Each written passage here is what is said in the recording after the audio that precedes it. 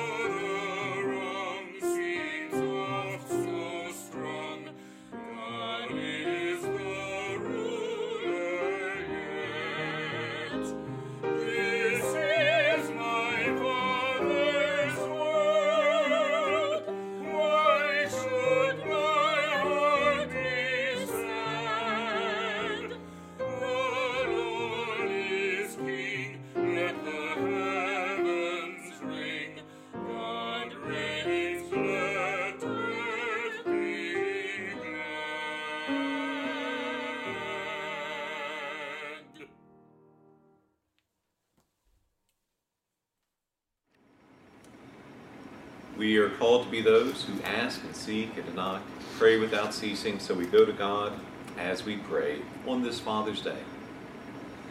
Loving God, Abba, Father, we thank you that you have shown us how important it is to follow your example as we grow in faith. Teach us to be obedient to your will, respecting you as children should. Thank you for your mercy despite our disobedience. Strengthen us to stand up against the challenges of this world, honoring your name and to trusting your grace. In the name of your Son, we pray. Amen. We prepare to hear the Word of God. I'm going to share from the Gospel of Mark. I will share the first 11 verses of the Gospel of Mark, and then I will share Mark chapter 16, verses 1 through 8. So sharing from the beginning and the ending of the first of the Gospels. First we pray. Lord, you are Alpha and Omega, the beginning and the end, the one who stands at the beginning of our lives, and the one who awaits us at the end of our lives. For your word, which sustains us every day in between, we give you thanks. Pour your Spirit upon us as your word is proclaimed, that we may be inspired. In Jesus' name, amen. From Mark chapter 1, verses 1 through 11, we hear the word of God. The beginning of the gospel of Jesus Christ, the Son of God. As it is written in Isaiah the prophet, Behold, I send my messenger before thy face, who shall prepare thy way. The voice of one crying in the wilderness, Prepare the way of the Lord, make his path straight. John the Baptizer appeared in the wilderness, preaching a baptism of repentance for the forgiveness of sins. And there went out to him all the country of Judea, and all the people of Jerusalem, and they were baptized by him in the river Jordan, confessing their sins. Now John was clothed with camel's hair, and had a leather girdle around his waist, and ate locust and wild honey. And he preached, saying, After me comes he who is mightier than I, the thong of whose sandals I am not worthy to stoop down and untie. I have baptized you with water, but he will baptize you with the Holy Spirit. In those days Jesus came from Nazareth of Galilee and was baptized by John in the Jordan. And when he came up out of the water, immediately he saw the heavens opened, and the Spirit descending upon him like a dove. And a voice came from heaven, Thou art my beloved Son, with thee I am well pleased. From chapter 16, verses 1 through 8. And when the Sabbath was past, Mary Magdalene, and Mary, the mother of James, and Salome, bought spices so that they might go and anoint him. And very early on the first day of the week they went to the tomb when the sun had risen. And they were saying to one another, Who will roll away the stone for us from the door of the tomb? And looking up they saw that the stone was rolled back. It was very large. And entering the tomb, they saw a young man sitting on the right side, dressed in a white robe, and they were amazed. And he said to them, Do not be amazed. You seek Jesus of Nazareth, who was crucified. He has risen. He is not here. See the place where they laid him. Go, tell his disciples and Peter that he is going before you to Galilee. There you will see him as he told you. And they went out and fled from the tomb, for trembling and astonishment had come upon them. And they said nothing to anyone, for they were afraid. This is the word of our Lord. Thanks be to God. You may remember from 1999 having seen the movie The Sixth Sense.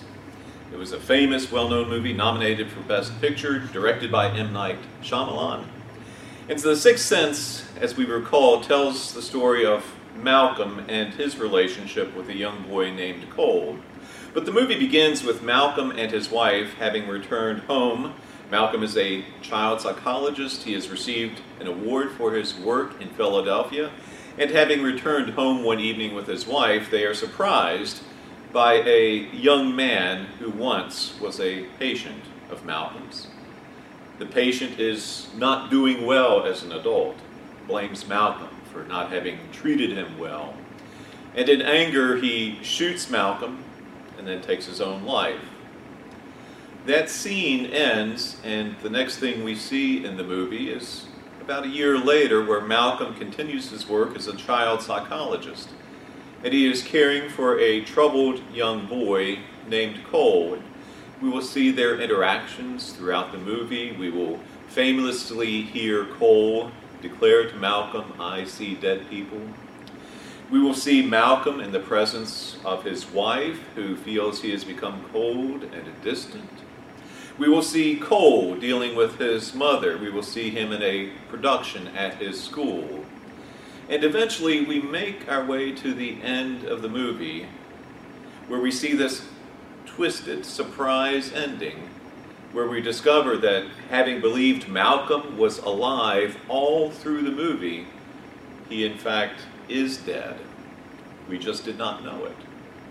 And we are stunned by this ending, an ending that no one really saw coming. Well, let's go back to the Gospel of Mark. We shared the beginning of the Gospel of Mark, and we shared the ending of the Gospel of Mark. And may I suggest here that the Gospel of Mark has an equally shocking and surprising ending. Jesus, we know, in chapter 15, has been crucified. And we find our way to chapter 16, where we see women faithfully going to the tomb. They believe Jesus still to be dead, and they want to prepare him for a proper burial. But they get to the tomb, see the stone is rolled away. They enter the tomb. There's just a young man there who tells them that Jesus is raised from the dead and has gone before you into Galilee. The surprise here is that the women do not rejoice at this news. Instead, they run from the tomb in fear and say nothing to anyone. The end. Now, we know it's true that there are other endings to the Gospel of Mark, but I believe, as most scholars do, that the Gospel of Mark originally ends at verse 8, not with celebration or joy, but with fear and silence. Back to The Sixth Sense, perhaps as you saw the ending of that movie, you felt the inclination, as I did, to watch that movie again, so that we could make sense of that surprise ending.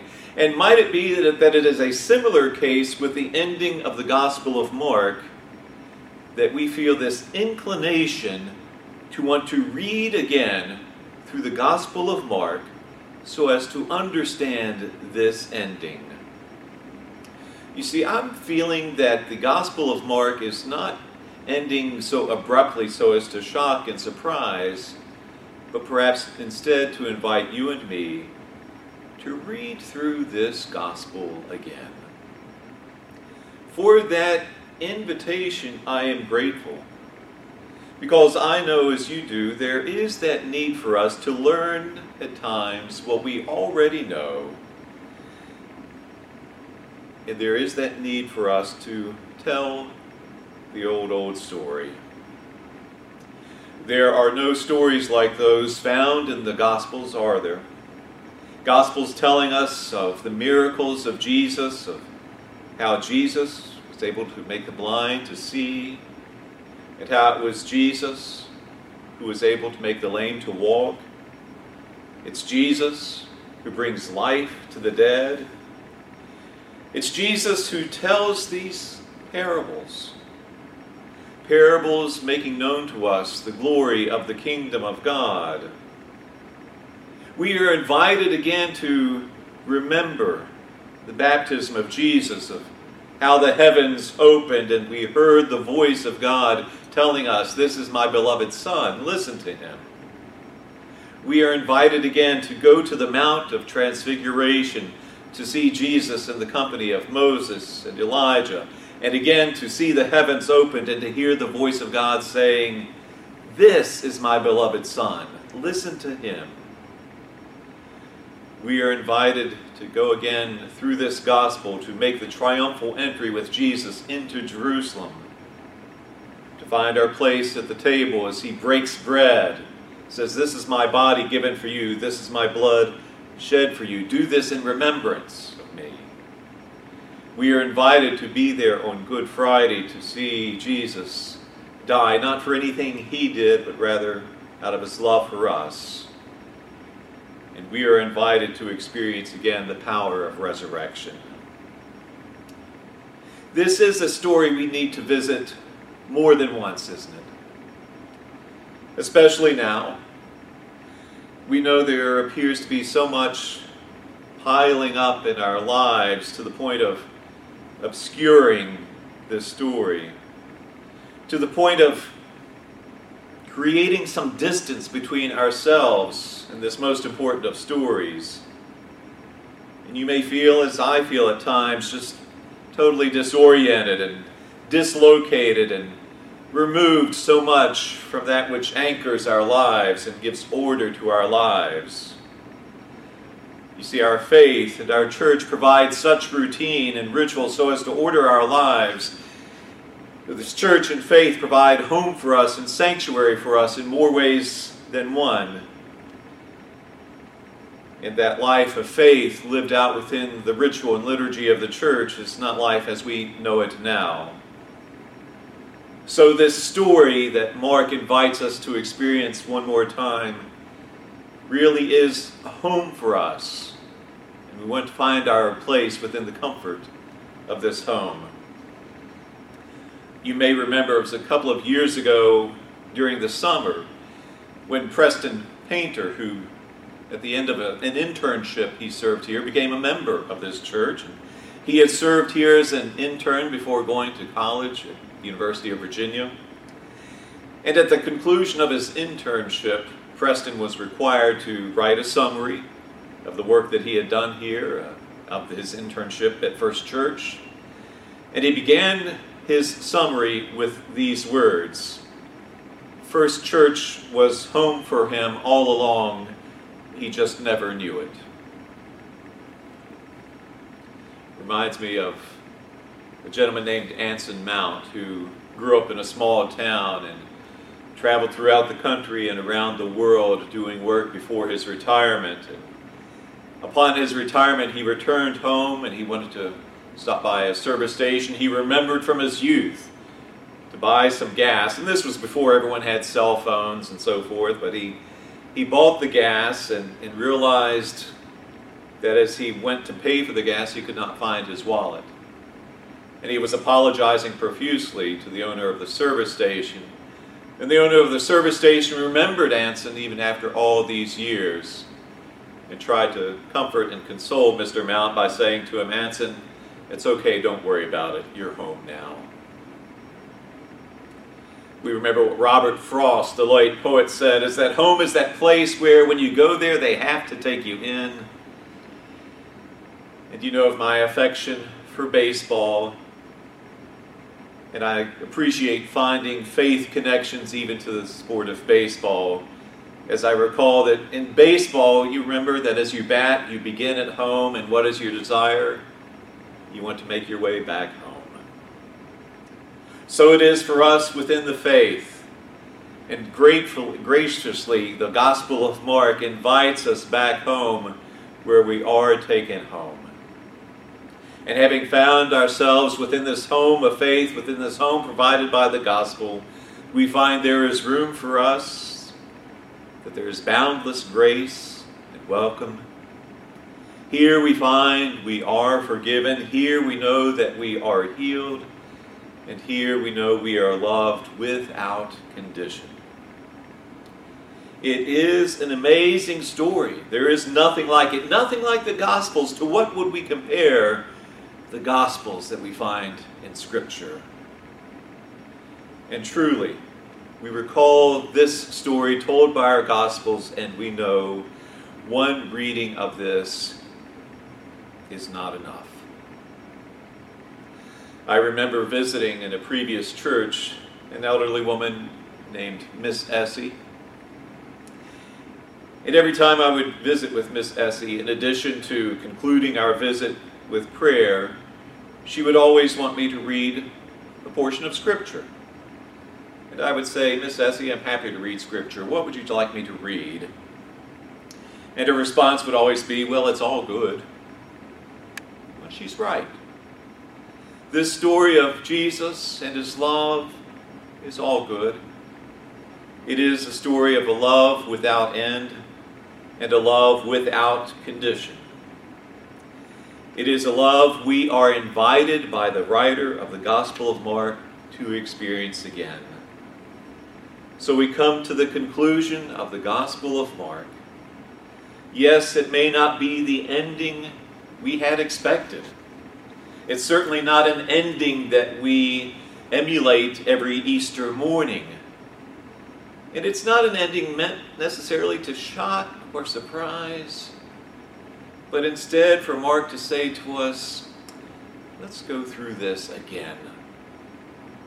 It is the most gracious of invitations to try to understand the significance of the life and death and resurrection of Jesus for us again. So Mark invites us, and with you I accept this invitation to walk through this story again and to begin again with this gospel of Jesus Christ, the Son of God. Amen.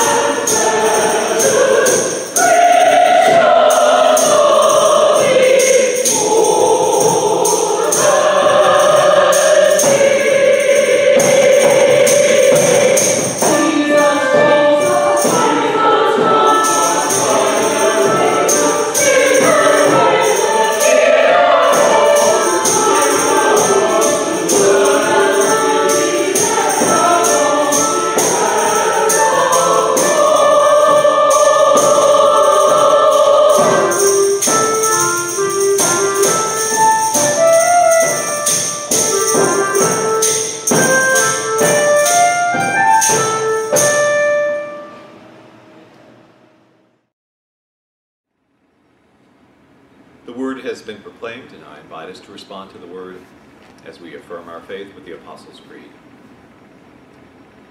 I believe in God the Father Almighty, maker of heaven and earth, and in Jesus Christ, his only Son, our Lord, who was conceived by the Holy Spirit, born of the Virgin Mary, suffered under Pontius Pilate, was crucified, dead, and buried. The third day he rose from the dead, he ascended into heaven, and sitteth at the right hand of God the Father Almighty. From thence you shall come to judge the quick and the dead. I believe in the Holy Spirit, the Holy Catholic Church, the communion of saints, the forgiveness of sins, the resurrection of the body, and the life everlasting. Amen. I invite us to go to God as we pray, sharing in the prayers of the people. I will share various petitions of prayer, conclude each petition with the words, Lord, in your mercy. And I invite from you the response, hear our prayer. And I will honor a time of silence after each petition so that you may name those concerns that are upon your heart during this time of prayer. And then we conclude with the prayer that our Lord has taught us. Let us pray. Lord, we thank you for the faithful witnesses who have gone before us. And we thank you for the invitation to experience again the gospel of Christ, your Son, our Lord. Lord, help us to know again your love for us, to experience the miracles, to hear the parables, to know the welcome you set before us, and to know your love without end or condition. Lord, in your mercy, hear our prayer.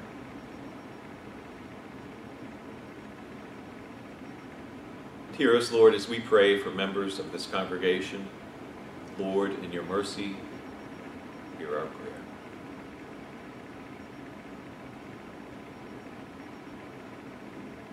Hear us, Lord, as we pray for those who suffer and to those in trouble. Lord, in your mercy, hear our prayer.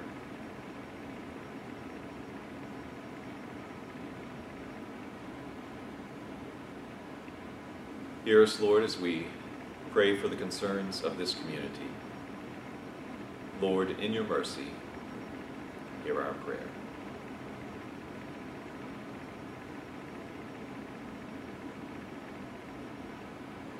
Hear us, Lord, as we pray for the world and its leaders. Lord, in your mercy, hear our prayer.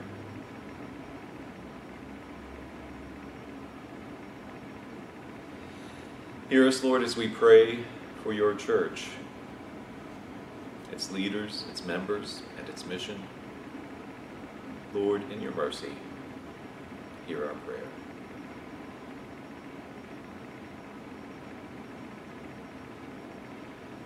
And Lord, hear us as we join our voices to those of your saints, that cloud of witnesses surrounding us even now, praying as Christ has taught us. Our Father, who art in heaven, hallowed be thy name.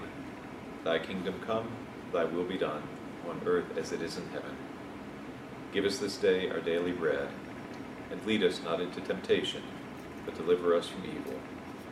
For thine is the kingdom, the power, and the glory forever.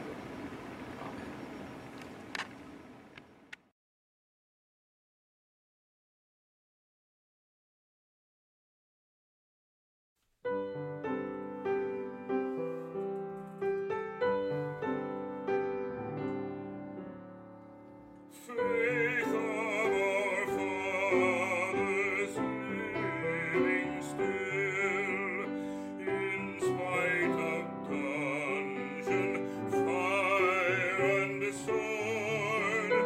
Oh, our hearts beat high with joy whene'er we hear that glorious word.